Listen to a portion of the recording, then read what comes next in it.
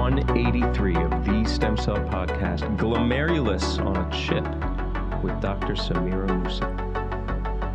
Hey everybody, we are Daylon and Arun. Welcome back to the Stem Cell Podcast, where we culture knowledge in stem cell research by talking to some of the brightest minds in the field. A quick note about our upcoming schedule. This is our last episode before the holidays, and we will be taking a short break. But don't you worry, because we'll be back on Tuesday, January 12th, with a brand new episode. So make sure to mark your calendar and check back in then. Today, we have Dr. Samira Musah from Duke University, Go Blue Devils, on the podcast to talk about her research, bioengineering functional models to study human kidney disease. We've also got our usual roundup of recent highlights in stem cell news that's coming right up. But first, and yes, go Blue Devils, looking to stay current with the latest research and news in the field of stem cell biology, we'd like to remind our listeners to check out Stem Cell Science News, featuring the most recent top peer-reviewed research and review papers, as well as industry, policy, and science news.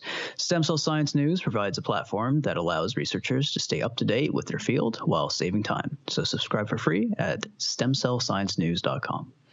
Arun, I'm kicking it off today with the lymphatics. The lymphatics are very hot. No one was paying much attention to them back in the day. It was all about the arteries and the veins, but we've heard enough about those two cousins. Now we're talking about the lymph almost every day.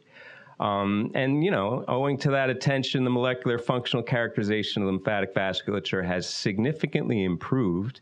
And we know a lot about it. In the heart specifically, we know that formation of new lymphatics, or lymphangiogenesis, delays our atherosclerotic plaque formation. It facilitates the healing process after myocardial infarction.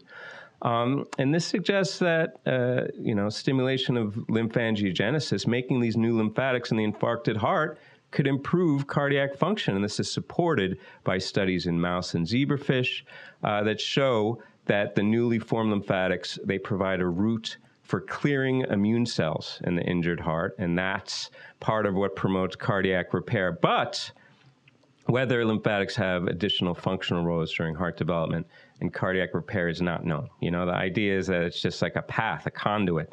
But, you know, angiocrine, as Shaheen would say, there may be some functional or instructional input there that's driving the process. So this is a story from Guillermo Oliver, who's at Northwestern. Also on this paper is Paul Burridge, your boy, Arun.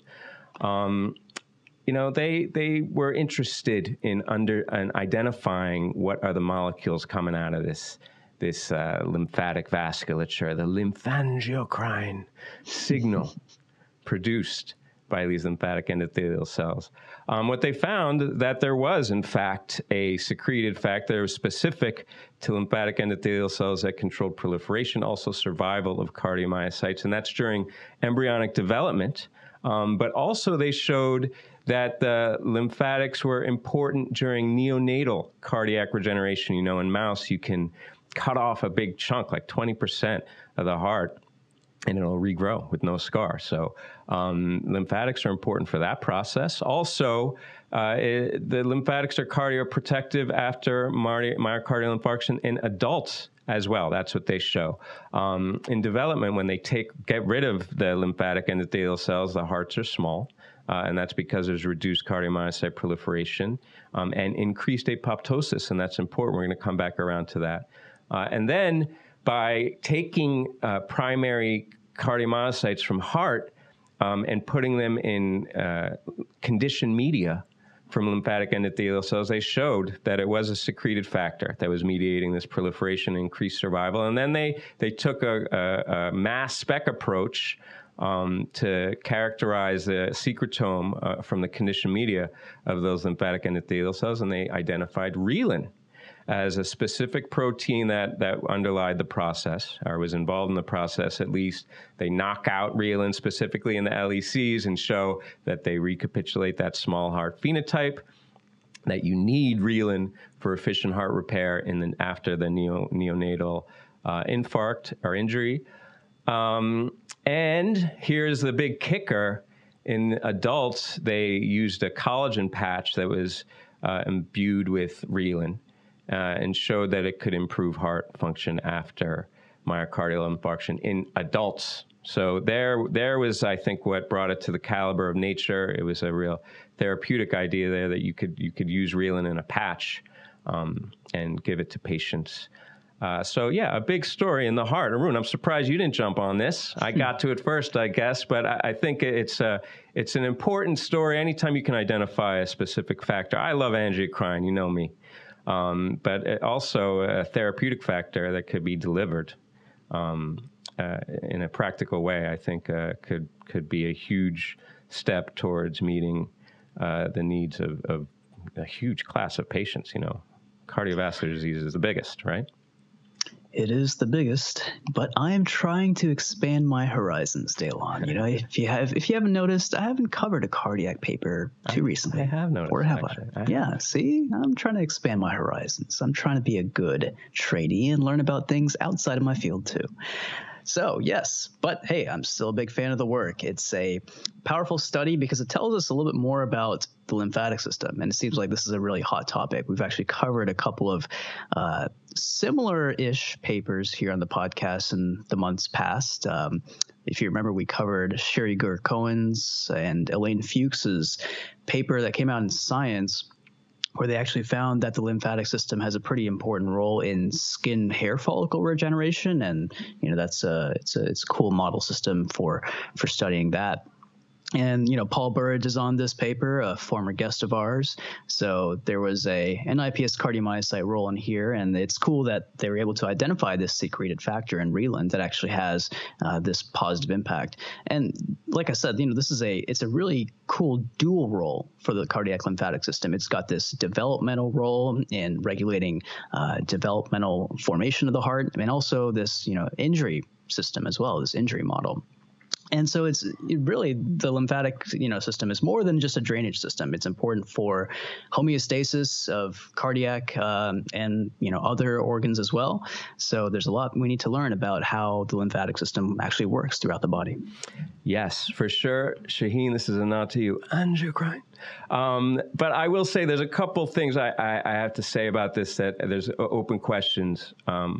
One, you mentioned the Fuchs skin story. Well, you might be interested to hear that the source of cells, so they got commercially available dermal lymphatic endothelial cells.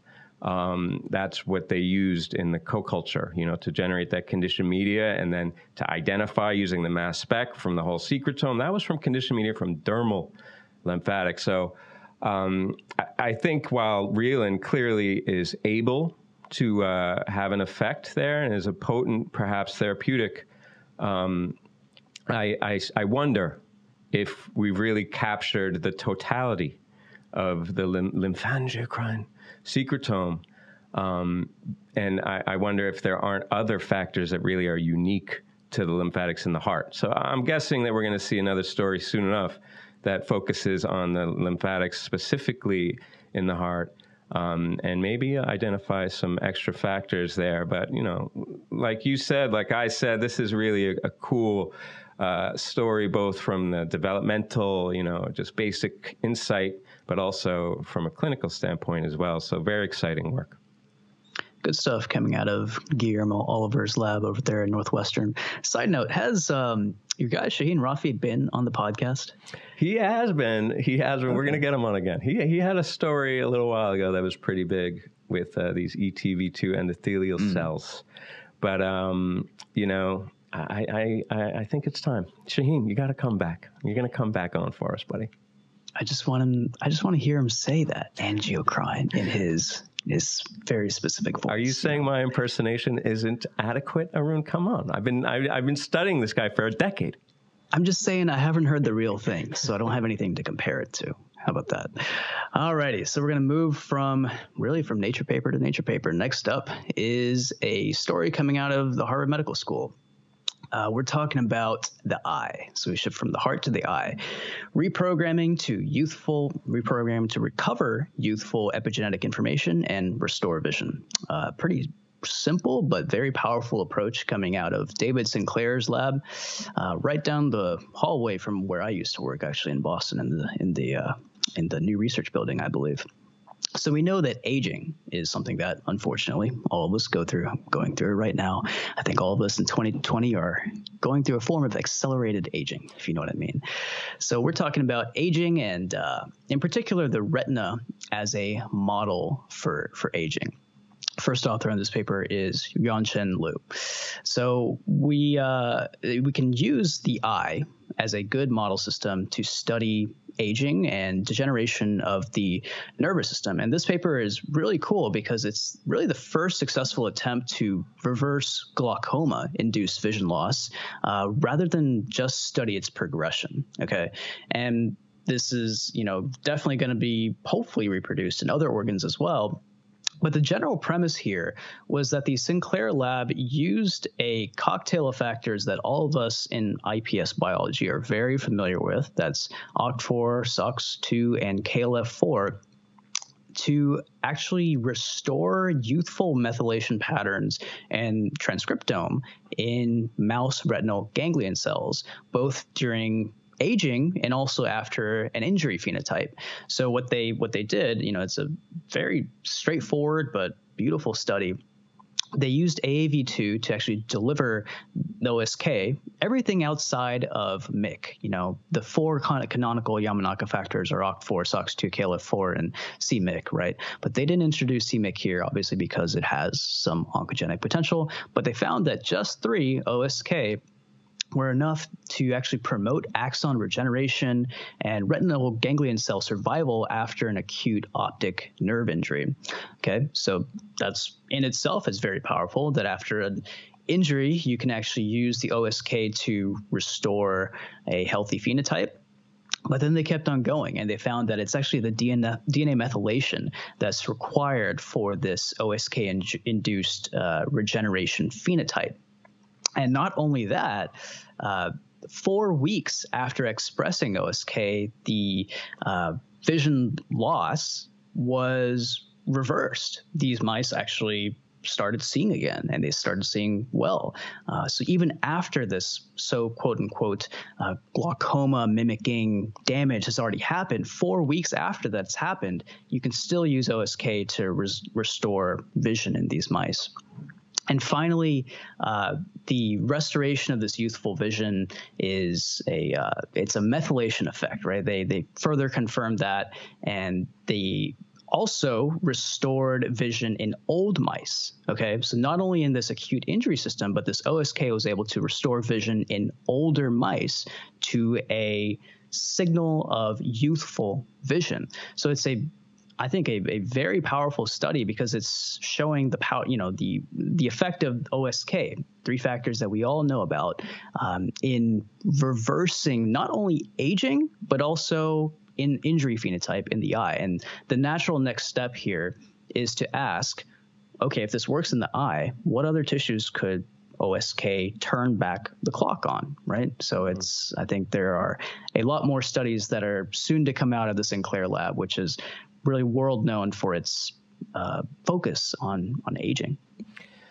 Yes, you can imagine the headline. I mean, you saw the headlines when this story came out, and I want you to try to imagine how many. I'm sure you got the same phone calls from all your, the older people in your life whose vision is failing, and they read the headline. They're like, "Hey, I can."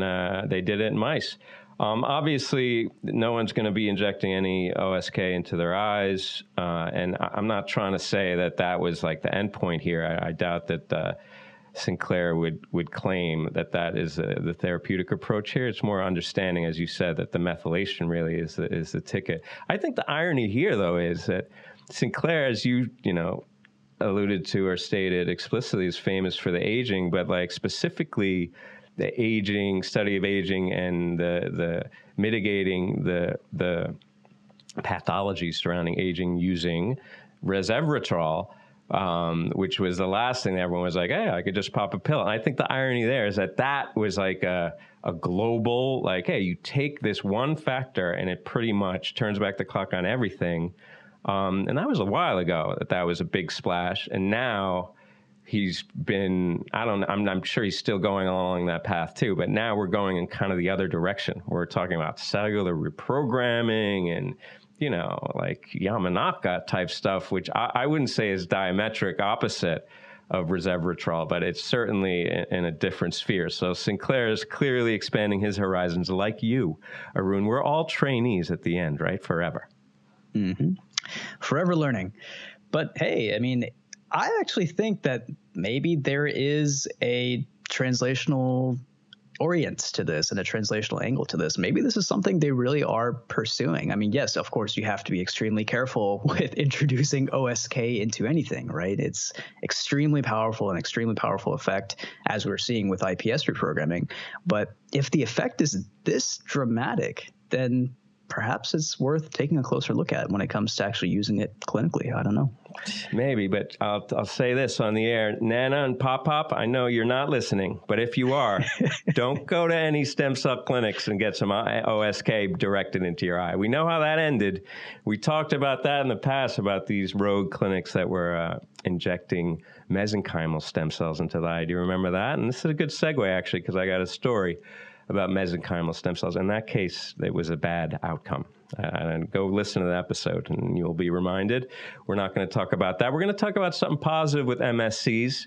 We've been positive on MSCs for a while now. People are looking more closely at these cells, whereas before they were pretty loosely described. Everything was an MSC, and you take it from anywhere, inject it everywhere. But we're looking more closely, okay? We're getting a more granular view. And, it's important in the blood, in the marrow specifically, because while we've focused for decades on understanding the origin of all these, myeloproliferative disorders and, cancers in the blood, hematological malignancies, we understand the blood element of that. The niche is less well understood, or we understand the niche really only as a driver of normal hematopoiesis, right? How does the niche support hematopoiesis? But there's another element there where in disease conditions you often get bone marrow fibrosis, okay, where the normal hematopoietic cells and niche cells are replaced with scar tissue, okay, and deposition of extracellular matrix, all the hallmarks of fibrosis that you see typically, oftentimes downstream of mesenchymal stem cells or myofibroblasts, et cetera. And what this is accompanied by is a loss of normal hematopoiesis, and then you get this extramedullary hematopoiesis as the spleen takes over and gets big, right? And as a downstream consequence of that fibrosis, the hematopoietic cells get all screwed up too, right? So we've understood a lot about those hematopoietic alterations, but the alterations in the non-hematopoietic compartment, we don't know that much about. And what we do know, though, is that there's like a morphological evolution. Looking at the bone marrow of these patients, you can see that there is like a pre-fibrotic phase, and it undergoes this stepwise progression to full-blown fibrosis. But, the initial changes, the molecular events that underlie that switch and progression, again, unknown, okay, not characterized. So this is work coming in by Rebecca Schneider and her lab, who's at Erasmus Medical Center in the Netherlands. And what their approach was to try and understand what are the relative contributions of mesenchymal stem cells, because we know in solid organs, mesenchymal stem cells are often what drive fibrosis. So they went into the bone marrow and they said, what are the cells here? What are the cells they're doing? They've done previous work looking at these Gli-positive myofibroblasts, that here they went to look at these cells and say, are there other cells that are also contributing to this? And what is the molecular signature and mechanism underlying this pre to post fibrotic transformation? What they found was that there were two distinct MSC subsets that are pro-fibrotic, and that they kind of described their evolution. And the real key here, which I think is what made it into a cell stem cell paper, was that they found this kind of druggable component here. They found that the alarmin complex, which is made up of S100A8 and S100A9, that was a signature of progression in a murine model, And also, they found that there was a signature in patients when you look at their stroma, also in the plasma. So it's like a circulating marker.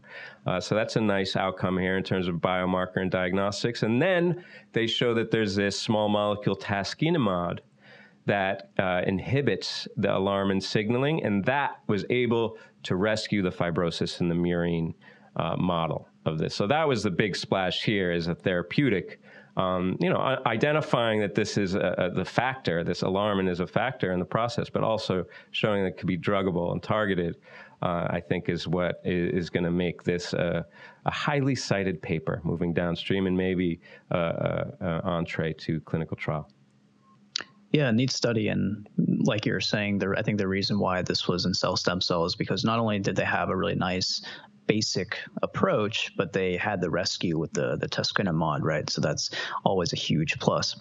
We were lamenting before the show about how the numbers for some of their single cell analyses were pretty low, but again, I've said this before, I'm a big fan of the limitations section that the Cell Press journals have thrown into all papers now. And actually, the reason why their single cell numbers were pretty low is apparently liquid bone marrow is really tough to aspirate in advanced myelofibrosis. So they're not able to get too many cells for that reason. And so they're saying straight up, that, yeah, we know this is a problem. We know we only got a few hundred, maybe 1,000 cells for our analysis, but we're going to expand the data set in a later cohort. Yeah. I mean, hey, I wish I could get my papers through with that. Well, a lot of we're gonnas. My editors don't listen to my we're gonnas, but I guess it works for Rebecca Schneider.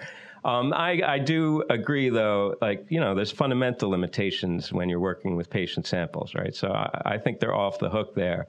But even so, I mean, I'm not being actually critical here, but it's just an open question for me as someone who just, I had a story just now with a bunch of single cell, and it's not the numbers. I mean, not for nothing, but we had over 100,000 cells. But I'm not flexing on number of cells here. I think that's silly. But what I will say here is that when you have limited cells and in a mouse system where I think maybe that's controllable, I think you have to be careful with the Seurat. The Seurat does this unbiased clustering analysis. And that was kind of what identified the original populations of the story. They were like, we've got these 1,000 cells, which is not a ton, to be honest. And they were like, we did unsupervised clustering, and it showed us these 6 or whatever populations that we subdivided. So, I'll just say that when you do the Seurat, oftentimes, no joke, Arun, you do Seurat on your computer, and then you do it on someone else's computer, the same script, and the UMAP plots look different. I'm not saying that the clustering is different, but there's nuance here. And I don't know that I'd trust a computer program that's still I wouldn't say it's in beta, but it's constantly being revised to tell me the biology. But I will say it gives you an amazing lead.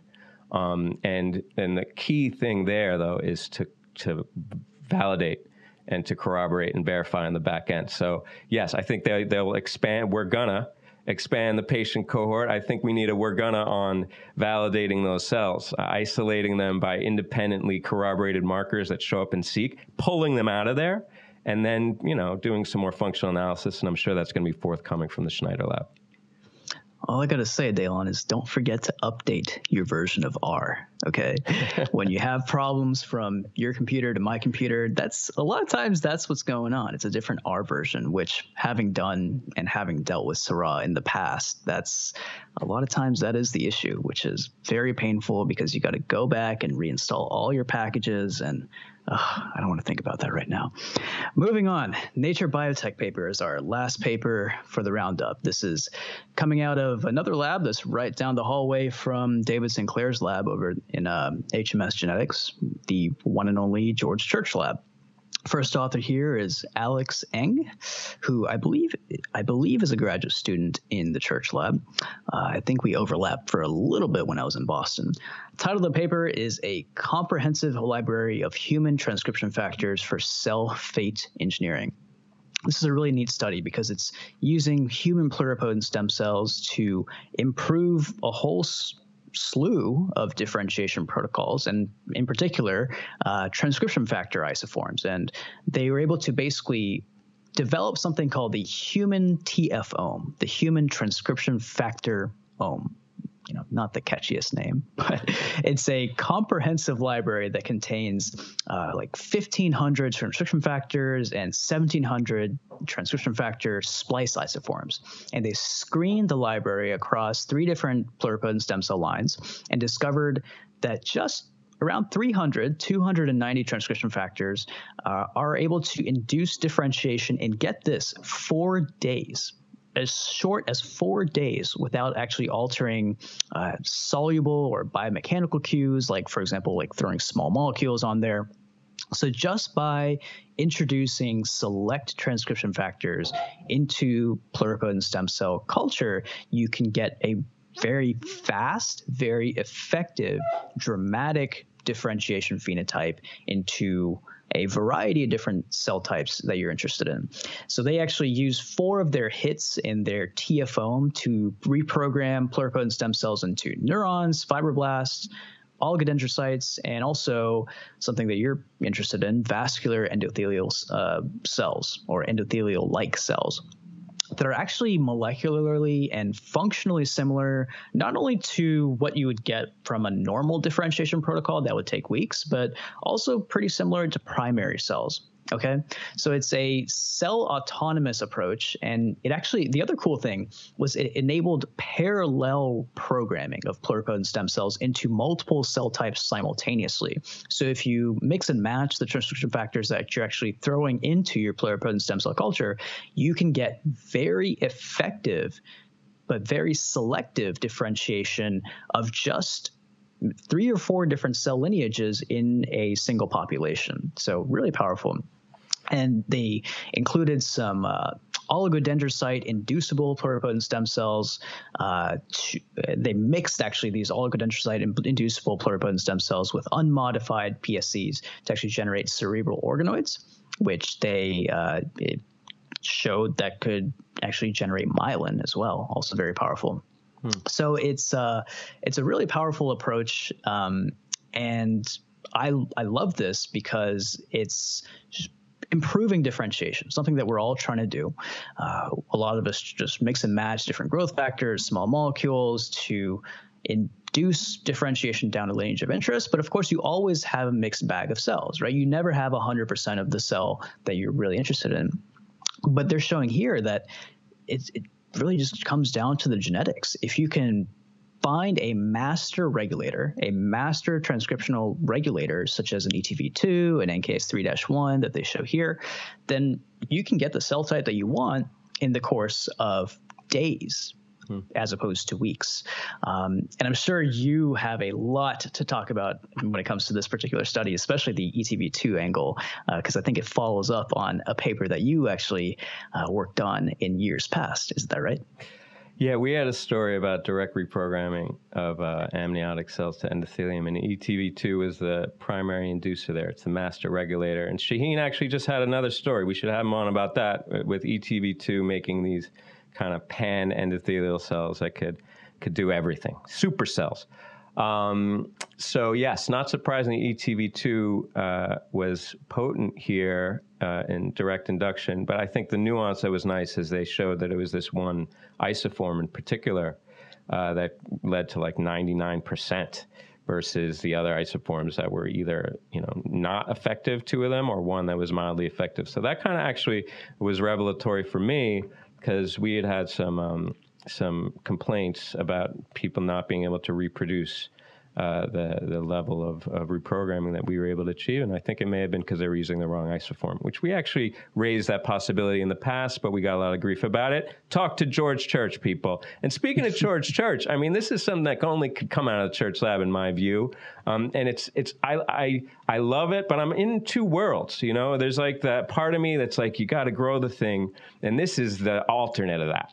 This is where we're going to make the thing, and we're going to make it so robustly and with such precision and specificity And we're going to do it on a scale that's insane. I mean, the fact that they could throw this panel, they talk about like, oh yeah, we just made this screen and came up with 300. I mean, who's like checking out each one of those things? Your poor, that poor grad student suffering. But, only in the church lab where they have the money and he has that mad scientist kind of ethos that led, remember they had the galloping horse that they programmed into E. coli. This is the kind of stuff that comes out of the church lab that no one would ever think of, but everybody, perks up when they hear the story because it's like out of science fiction. Church lab at its finest, right? This is the same lab that's working on bringing back the woolly mammoth. And I don't know how that's going, but that's another one of their claims to fame.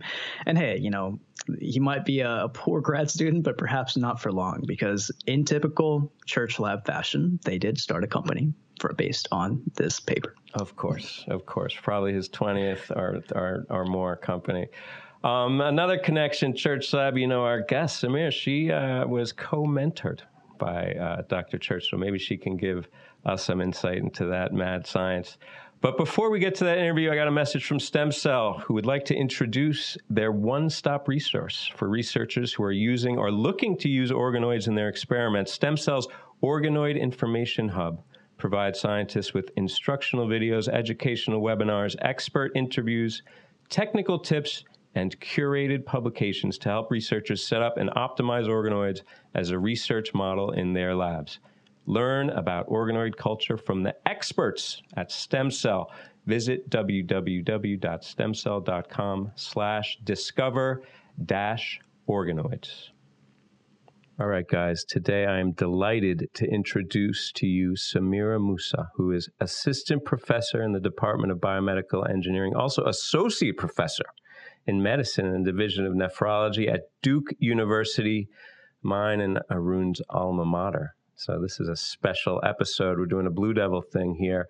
The Musah Lab is interested in understanding how molecular signals and biophysical forces guide organ development and physiology, and how these processes can be therapeutically harnessed to treat human disease. They focus on engineering stem cell fate for applications in human kidney disease, extrarenal complications, and therapeutic development. Dr. Musah, thank you so much for joining us today. Thank you so much, Daylon and Arun, for having me on this show. I'm very thrilled to be here, and knowing that this is all Blue Devils on the show right now, it's super exciting. Yeah, thanks for joining us. And so you are a new PI at the one and only Duke University, right? But you've been focusing on pluripotent stem cells for a while now. So for more than a decade, actually starting off working on synthetic polymers and hydrogels to control stem cell proliferation and differentiation. But lately, your claim to fame has been your work focusing on the in vitro disease modeling side of things, right? And particularly working on a tissue type that doesn't get a lot of love on the show, and not a type that not a whole lot of stem cell biologists work on, which is the kidney, right? And so a lot of snooty biomedical engineers and biomedical researchers might view the kidney as little more than like a simple filtration system, but it's so much more than that, right? So as someone who is helping to carry the torch for the kidney disease modeling field, and before we actually get into your two Nature papers, could you tell us generally why it's so important to study diseases of the kidney? Yeah, thank you for, you bring up really, really good points about the field of kidney and nephrology and understanding human kidney biology. So I actually think that one of the reasons why the field has not been studied as extensively as other areas in stem cell biology is also because we have very little understanding of the human kidney biology and how the organ develops and its function.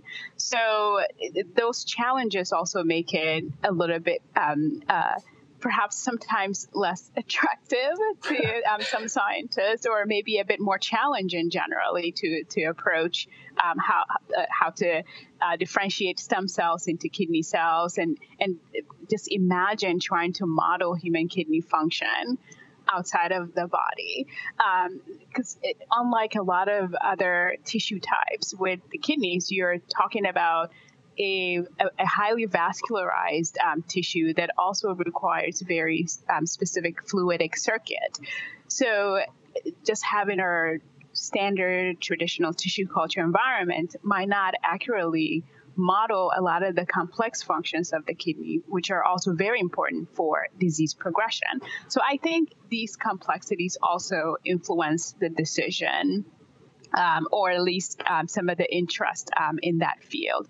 On a more, from a practical standpoint, I think that understanding human kidney biology is important for so many diseases. We know that most patients with, or a significant number of patients with diabetes also have kidney disease, and a lot of drugs that actually are meant to work on patients with heart disease actually work on their kidneys. Drugs don't work directly on the heart.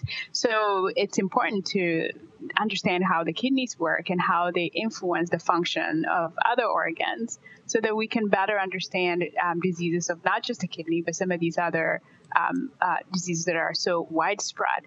Some other important factors that most certainly influenced my decision to go into the field is the fact that kidney disease is so prevalent. I think most people, myself included, before I started working in this field, didn't even realize how prevalent kidney disease was, or still is. There are more patients suffering from kidney disease than diabetes, COVID-19 disease, HIV/AIDS, and other diseases all combined. Worldwide. So it's quite a prevalent disease. And I think that we have about more than 10% of the world population suffering from the disease. And in the United States, it's actually even worse, with more than 14% of the adult population suffering from kidney disease. And there are no targeted therapies. So it certainly is important to understand human kidney biology. I could also kind of just add a little bit about how it remains very challenging to understand this in a way that's relevant to humans. So we know that unlike a lot of other some other organ types have actually been much easier to study, relatively, of course, easier to study using animal models. The kidneys have been one of the organs in humans that remain very challenging to actually understand biologically how it develops and functions by using animal models, primarily because we already know that there are divergent pathways in how human kidneys develop than mice or other animals' kidneys develop and function. So most of the time, the pathways that are identified simply do not apply to humans. And so it's been very challenging to extrapolate the results from traditional ways of doing things to human kidney disease. And so it really is important. And I think the stem cell field is probably one of the best tools we have to help understand some of these processes in a way that's directly relevant to humans. Wow, you make a very strong case. There's a lot of people that just, if they were leaning towards the kidney, now they're, full bore.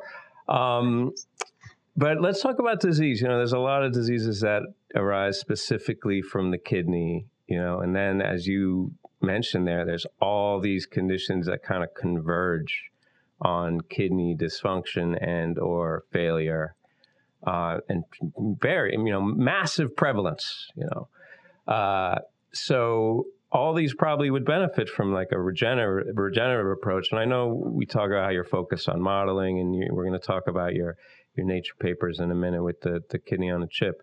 But first, what are like the obstacles to therapeutic application of iPS-derived kidney tissue? Looking at the literature, I see that the differentiation protocols seem pretty tight. We just had Matthias Lutoff on the show. He was talking about like the synergy of bioprinting and organoids, taking these two principles of, printing as well as self-organization and converging. We've had Sergio Pasca talking to us about how he's combining multiple organoids to make these assembloids. So all these things are coming together. What are the major obstacles left for applying this therapeutically?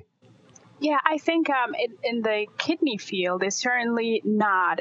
We're really not at the point where we have full understanding or have models that fully recapitulate entire functions of the human kidney yet. So I think as attractive and exciting as things like kidney organoids are, they do have many of the limitations that just about any kidney organoid has, in the sense that, which includes the fact that they are usually mimicking very early stages of development, typically about the second trimester.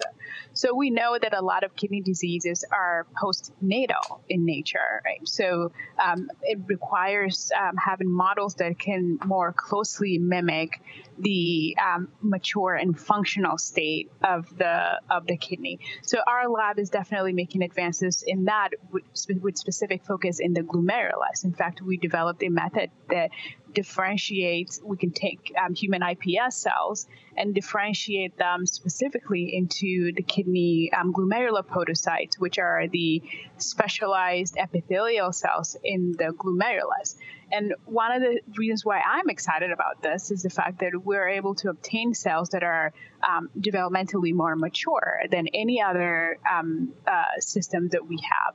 So by integrating those into technologies like the Organs-on-Chip platform, we're able to introduce the vasculature that's necessary for establishing that kidney filtration barrier, right, a glomerular filtration barrier, and looking at what happens when you flow a blood or a blood substitute in the system, and whether it's able to selectively filter toxins and other molecules in blood. We don't have that kind of functionality in the traditional organoid system. You can actually filter blood through those systems. So I think we're very early in our ability to design these systems in a way that is beginning to recapitulate some of the early stages of development. But I don't think that it's advanced at a stage where we have functional tissue models that can accurately model the disease, so that we better understand what the disease mechanisms are and develop therapeutics. Because I think if our disease models are far from accurate, I think it's fair to also expect that we might not more accurately develop or identify therapeutics that would be applicable in vivo in a patient, for example. So I think that we do have some ways to go.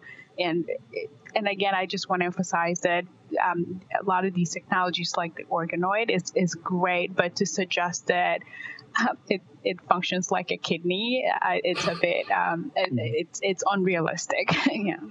Right, but let's talk some more about those in vitro technologies, right? Even though we might not be there with the clinical applications necessarily for the iPS technologies and the organoid technologies, your lab has really focused on the in vitro applications, right? Absolutely.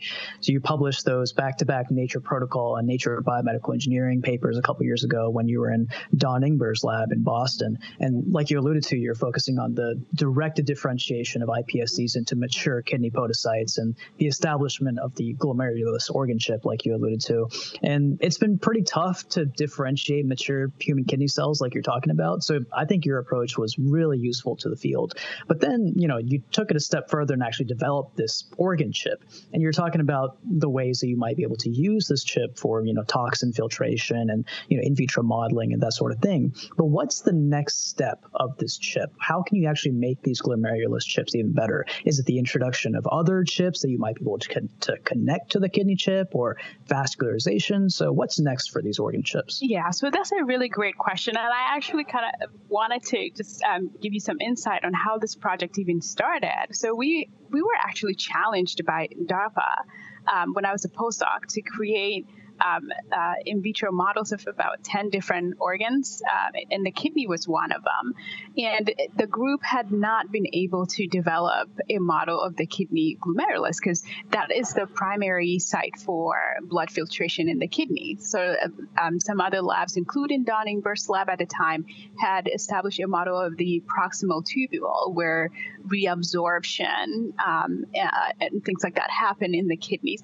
But we know that the primary function function of the kidneys is to filter blood and remove toxins from blood, and we didn't have a model that could do that. That could basically perform this critical function.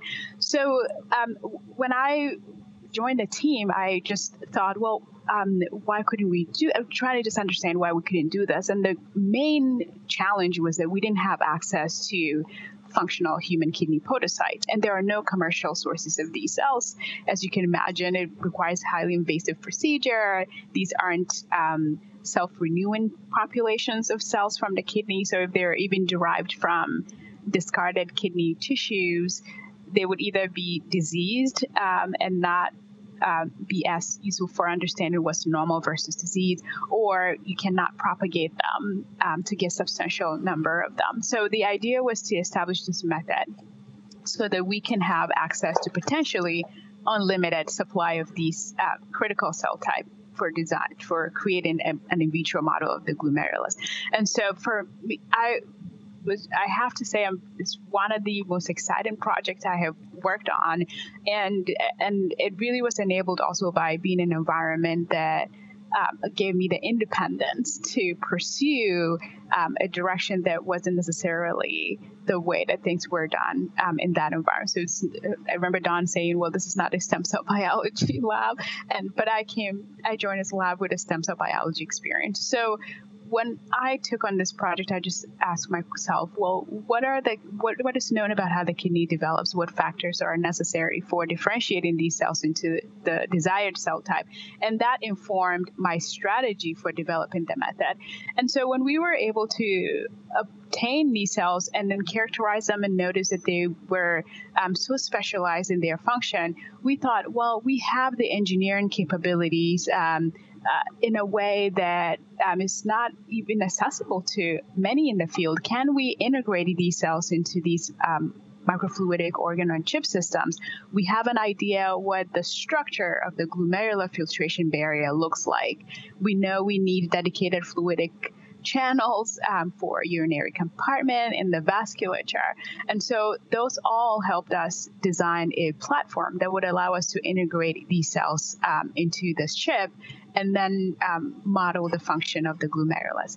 So now that we have the model established, in my lab, we're really focused mostly on trying to use this platform to understand human kidney, the mechanisms of kidney disease, and some of the processes that are altered during disease progression.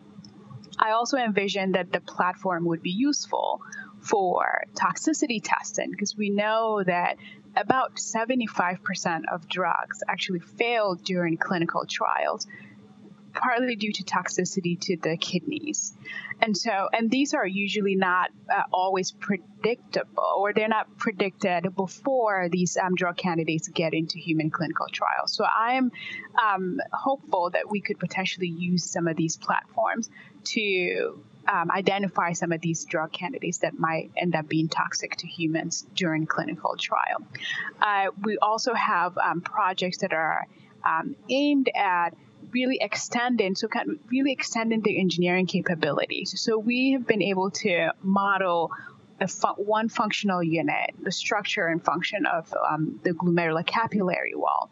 We know that the kidneys are much more complex than that. So you alluded to strategies where you can develop different models of tissues and then put them together to create a more complex organ. So we're at the stage where we're trying to develop the next generation of these organ-on-a-chip models by integrating complete capillary systems. So instead of just looking at that blood filtration interface or that barrier, we're designing them so we have complete capillary-like systems that would pretty much mimic the whole structure of the Bowman's capsule or the glomerular capillaries in that encased structure for blood filtration.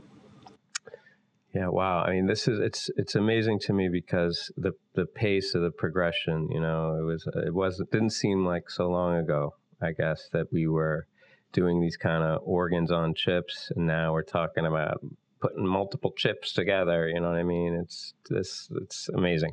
And I can say I remember that paper, the Nature BME paper, not only because it's a great story, but also that the journal had just come out. And I remember I was looking at every issue in that first year to see if it was a good fit for some other story that I had cooking. Ultimately, it was not. But I remember it. And I also see that in your CV that you have like a Jove stories. So you're like, you're no stranger to the new media and these new formats. You did a virtual talk at ISSCR 2020. We were covering that. I remember that. You're probably a heavy tweeter, but, looking at your CV, very impressive. You got all the grants, you got all the awards, sure. But also there's like press. You got a lot of press. 100 inspiring Black scientists over here. You got the rising stars in BME over there. You've been winning on a very public scale, prominently winning for a decade now. So for the trainees out there, and for my own curiosity as well, how important do you think that kind of media exposure? Of course, the awards and all the plaudits are important to establish your name and your fundability. But how important do you think the kind of like the media exposure and the general PR are to a successful career path?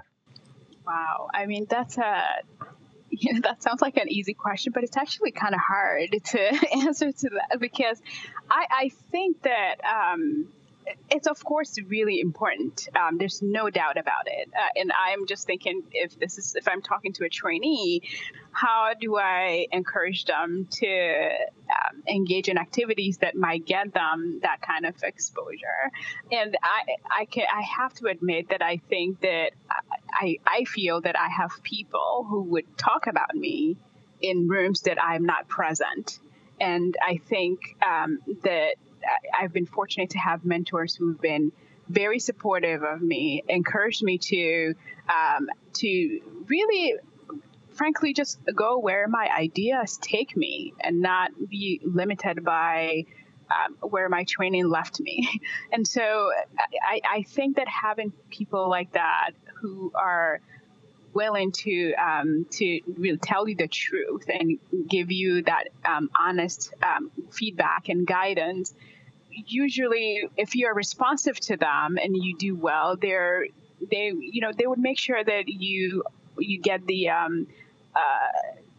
maybe the acknowledgement they believe you deserve, or at least get the exposure you need to advance your career. So I have to admit that I think a lot of these came to me by surprise, not that there aren't things that I personally initiated. But I do think that it was also not too surprising from the sense that I do try to put my best in everything I do. So I don't, it's not that I don't think it's earned, but I think I do have to give credit to people who are supportive, not just intellectually, but also mindful of how that their support impacts my career advancement. So let's talk about those mentors, right? So you did your postdoctoral training in snowy Boston, in George Church's lab, and also in Don Ingber's lab, as we were alluding to. And Don Ingber in particular is really a pioneer in bioengineering, even though he might not necessarily be a stem cell biologist. He's a bioengineer guru and icon. And it seems like so many of the top organ-on-chip papers have come from his lab. And a lot of these engineering developments from the Ingber lab have turned into products and companies and in hopes of actually improving the field of in vitro toxicology and maybe ultimately totally replacing the mouse as a model system. That would be kind of a dream, right? So tell us more about that time in Boston and your time as a postdoctoral fellow at the Weiss Institute. Mm-hmm. So what was it like to actually train in the Ingber lab? As a scientist, I think being at the Weiss it's like the ultimate playground. For me, I think I was blown away by just being in an environment where you can be challenged to do something, but then also supported in every way possible. If you at least, of course, if you come up with too many bad ideas, that wouldn't work out too well. But Don was very supportive, and I remember even when he wasn't sure what direction I wanted to take something, if I communicated to him how I'm thinking through it, and then just laid out a rationale for why it's worth giving it a shot, he would just be like, okay, go try it. And I also have this habit of setting timelines for myself, saying, okay, I'm going to give this a shot for maybe about 4, 5, 6 months. If it doesn't work, then we're going to have to maybe refocus. And I think a combination of that and having the resources to pursue some of these directions was just incredible. And I think Don is also the kind of person, and both him and George Church, I mean, one of the things they always advised me on is to just kind of not being afraid of failure, right? So if you are going to try an idea, yeah, there's a chance it might work, but you should be comfortable with the fact that it might fail, and then just think about how you use that information to guide the direction you ultimately end up taking the project. So I think just being in an environment where failing is like not it's not necessarily a bad thing, because some of the most important projects and some of the most exciting directions that they've taken have usually come out of projects that initially maybe failed or perhaps didn't work out the way that they were expected to. And so to me, that was a really powerful realization, and being in an environment that's supportive of that was absolutely critical. Yeah, and I can't stress enough how they are supportive. I think if you do ask, they would be there, and they would help. They provide you with the feedback you need. They're very direct, and I think to me that was very important. Just having mentors who can communicate directly. I didn't have to spend too much energy trying to guess what they're thinking, and so I think it does help with being productive and having a sense of direction when you're not so sure where to go or which path to take. Yeah, I can imagine. Arun had a similar experience over there in Cambridge. I can imagine it must have been very exciting to make that move. This is no shade on Wisconsin. I know, it's the birthplace of human ESC research, right? Yes. But Cambridge, right? That's where dreams collide with reality, and that's for better and worse, as you just alluded to all those failures. But, on the path towards, resounding success most of the time. And then there's you with this big paper and the patent I saw you got off of that. Maybe some talk about licensing or like starting a company. I know a lot of people they have a big paper out of the beast, and suddenly there's a company. So as someone who's still kind of at the beginning of their career, you could have bent more towards the industry biotech path if you wanted to. You could have been the CEO of something, your own company. Do you have any insight to share again to the people behind you maybe who might be in a similar position? Are there any pitfalls? Do you think there's kind of a trap to, starting a company as opposed to staying on the academic path? Or maybe do you aspire towards those kind of commercial ends alongside your academic ambitions? Yeah, absolutely. Alongside the academic ambition, for sure. But I think at heart, I feel like I've always been an academic, and I can't really imagine my life without being in science and academia, or having some of the flexibility that I think academia affords scientists to be able to explore some of these questions that excite you. Of course, you have to be able to get funding for it, but I think it affords us with a level of independence that I personally think I find attractive, at least attractive for me intellectually. Most of my interest in industry is really being able to see technologies come out of the lab and not just stay in the publications and on the walls, but really hopefully change patients' lives in the future. So you notice that at least for me, for every project in my lab, and for every new person who joins the lab and we're thinking about what project they work on, I always ask, who is going to benefit from this? Who could potentially benefit from this science? And how? And how would it change the field? So some of these are usually lead-in questions and how we, what projects I even prioritize or decide to focus on, and what kind of questions we ask when we're pursuing the science. So yes, I do have interest in the commercial or the technology transfer or translation aspect of science. But I think I would always be a scientist first. So even though you're an academic first, you're at an amazing place to kind of bridge that gap, right? To bridge the gap between basic science and translational biology, right? Yeah. You're at Duke University, and it's no secret that we're fans of Duke University on the show, which is, of course, where Daylon and I did our undergrad studies back in the day. And we've actually had a lot of PIs on the podcast who actually have connections to Duke in some fashion. We had Joy Wu, who I believe she did her part of her medical training at Duke, and Todd McDevitt, who I think was an undergrad there as well. So we've had PIs who have spent some time in Durham at some point in their training, and you decided to set up your own lab at Duke. And it seems over the last few years, Duke has actually really boosted its research prospects in stem cell biology and regenerative medicine, especially with the development of this new Regeneration Next initiative. I think that's right. Yes. And I think that's led by Ken Poss. Yeah. So Daylon and I could go on forever about our time at Duke and about the amazing food in Durham, but as a new PI down there in the Research Triangle, what have you loved about your time at Duke University, and what makes it a great place for stem cell biology and bioengineering as well? Absolutely the people. The people are amazing, and I think that just being able to collaboration-wise, I think we go from talking to actually collaborating on projects fairly quickly. And the proximity of the schools, medicine and engineering, are quite literally about 4 minutes walk apart.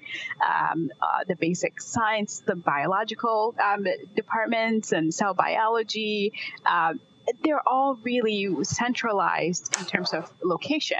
So I think it really makes it fun, whether you're a basic scientist or thinking about what a clinician thinks about your science, or how they would whether they would be interested in using a technology you're developing. They would be right down the hallway for me to talk to them. And so I think it really, for me, it really does make it an exciting environment to be to do science. And other things I've really loved about Duke, my initial impressions when I visited Duke was definitely how beautiful the campus looked.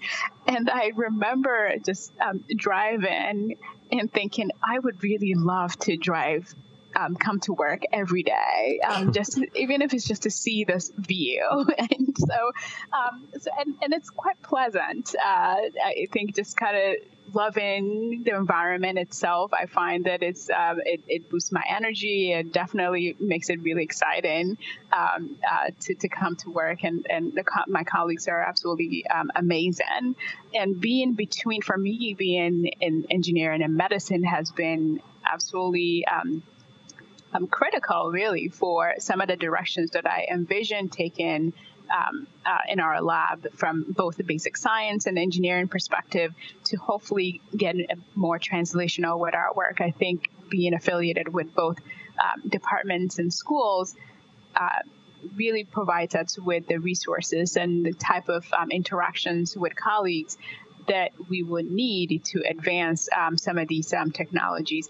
But I also find that nephrology, for example, here is very excited about the technologies that we bring to the field. And so I think that also contributes to how like how we collaborate with folks, and people have some very challenging problems they've been wanting to address, and maybe they want to look at it's relevant to humans and actually using human tissues. And so there seems to be natural synergy in what we do with what others are also hoping to accomplish. So I think all of these together really, truly make it an exciting environment. I can go on and on about what I love about Duke and Durham. Honestly, I love the greenery. I mean, I lived, so I went to graduate school in Madison, Wisconsin with Laura. Laura's now at MIT, actually, but I started with her when she was in Madison, Wisconsin. It was, of course, very cold. I thought Binghamton had prepared me well to live in Madison, but not really. I realized that most of my winter jackets turned into spring jackets when I went to Wisconsin. So when I moved to Boston was actually relatively warm for me, and but everybody complained about how cold it was in Boston. And so over time, of course, I also adapted and started complaining that Boston was cold. So that all made North Carolina even more attractive. and then I really love greenery. I love it. I think we live in the woods pretty much, and just part of my joy for the day is just driving through the woods to and from work. Yeah, Duke, so beautiful, as I remember it. Yeah, we could go on and on, although now that my sons are approaching the age where they could get themselves into trouble, my memories would have to be, or the record at least, heavily redacted. Okay, we don't want to go too deep there. I'm exposed a little bit. But I also remember very vividly about my time at Duke that people would totally fall. You know, I was pre-med by way, to get into grad school for science. Most people were going to med school, but all my pre-med friends who then went BME, they just disappeared socially. They just went away. That's how hardcore the BME major was. But now I can see that they had the last laugh because they got to work with the likes of you. So ha for them. But along those lines, Arun mentioned Regeneration Next, and a major pillar of that effort is the promotion of an inclusive and diverse space in the research triangle. And you're, originally from Ghana. You've been in New York. You went to Wisconsin, Boston. You've been all over the place, so you can take care of yourself. But what's your expectations, or do you have any kind of apprehension about the role, the outsized role that race plays in that atmosphere? Yeah, I mean, that's as a Black scientist, I think I definitely am very aware of these challenges. It's been nearly everywhere I've been, even in cities that might actually be more diverse. The institution itself, or maybe I might be the only one in my department, or sometimes in the lab, or so I've been in a lot of places where just sometimes inside or in the department might not reflect the population outside of the school. And one of the things that I've realized over time is that you might have to do more as a Black scientist to kind of prove yourself. But once you establish that, people could start recognizing the science. And I think at Duke, I'm of course fairly new to Duke, but I feel that Duke I've been impressed with some of the initiatives that they have and some of the resources that they're providing to not just faculty, but students and staff. So I think overall it's a very, very supportive environment. And so in so many ways, even though it might be historically in a location that has been viewed a certain way, I think they've made some very progressive effort and implemented some initiatives that I hope would make it a much more welcoming environment for everyone. I can't speak to what I do in my lab because I think at the university level, I don't really have a lot of control over that one. But in my lab, I really do make sure that I encourage open communication and make students very aware, or try to make them aware of some of the experiences that everyone brings into that space. Like some students might see a scientist who is an African American, but even if they've been very, very successful, they might have had to deal with or experience or go through some very challenging circumstances to get to where they are. So kind of being sensitive and informed, or kind of being open to being educated about some of these challenges that individuals face because of differences in background, I think is very important. And I encourage that in my lab. And I think that doing that has helped us as a group to be more open and also kind of identifying when things happen and it doesn't align with our values in the lab. And I think many times people really know what the right thing to do is, but they just have to either care enough to act or know and have some strategies on how to approach things. And so I find all of that important. I should also point out that when I was thinking of where to go to for faculty position, I found that even though I might be the only one of very few in my department, that across Duke, there are highly successful Black scientists all across the campus in different departments. And so for me, that was really telling, or at least it made me feel that, I wouldn't be if I come here and I'm successful, I wouldn't have to just think about being the only successful African American. So it mattered to me that I see other African Americans, whether they were in my department or not, that they've been successful here at Duke, and that was true in multiple departments. Fortunately, I actually did notice that when I was interviewing, and that also did influence my decision to come to Duke, actually. Mm.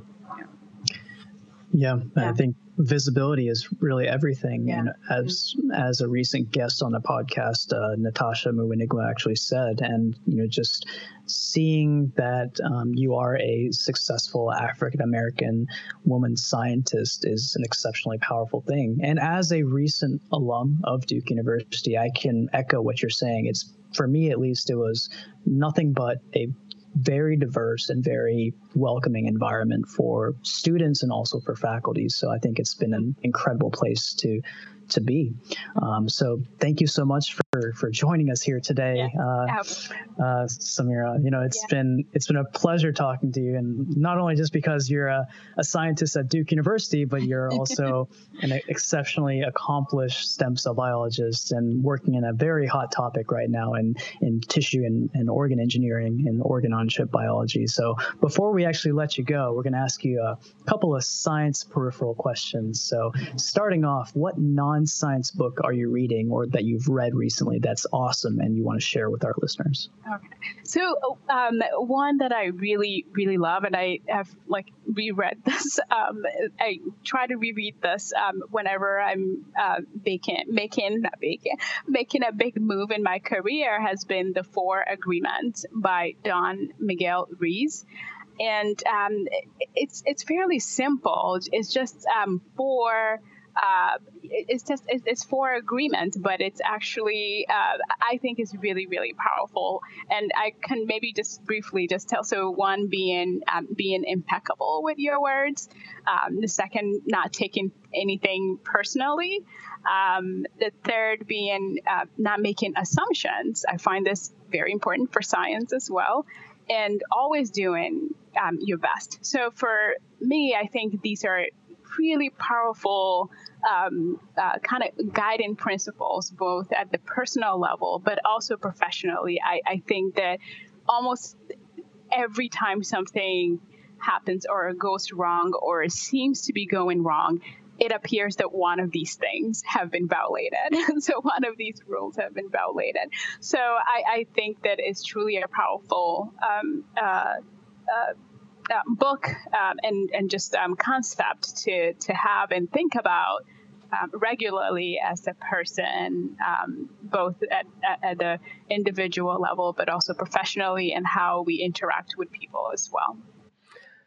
Well, it's clear, at least to me, that you're really an adherent to the first of those principles. You are impeccable with your words and speech. It's fun to listen to you. So we'll ring one more series of answers out of you. Very quickly, fill in the blanks. First, the biggest thing in the stem cell field right now is? I think the ability to model human biology and understand how humans respond to drugs. I think it's really the direction that stem cell biology is going to make a huge impact in.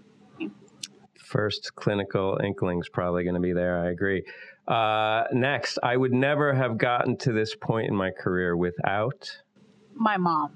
Oh, that's very sweet. Absolutely. Well, she deserves the credit. Absolutely. And I can quickly just say that nobody could have instilled the value of education in me better than she did. So I absolutely would not be here without her.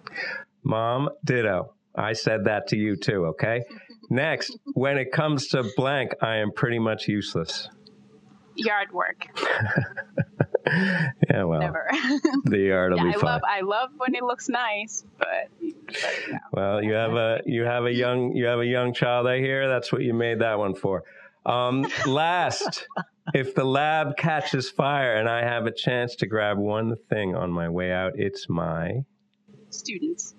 Oh, there you're a real sentimentalist. This is something that I actually do. I mean, I know that they can move, but I actually, whenever we have the fire, if we have a fire drill, or even if it's just a test, I always walk. I cannot leave the building without checking whether they've left. I go in the lab. If there's anybody in there, they have to leave with me.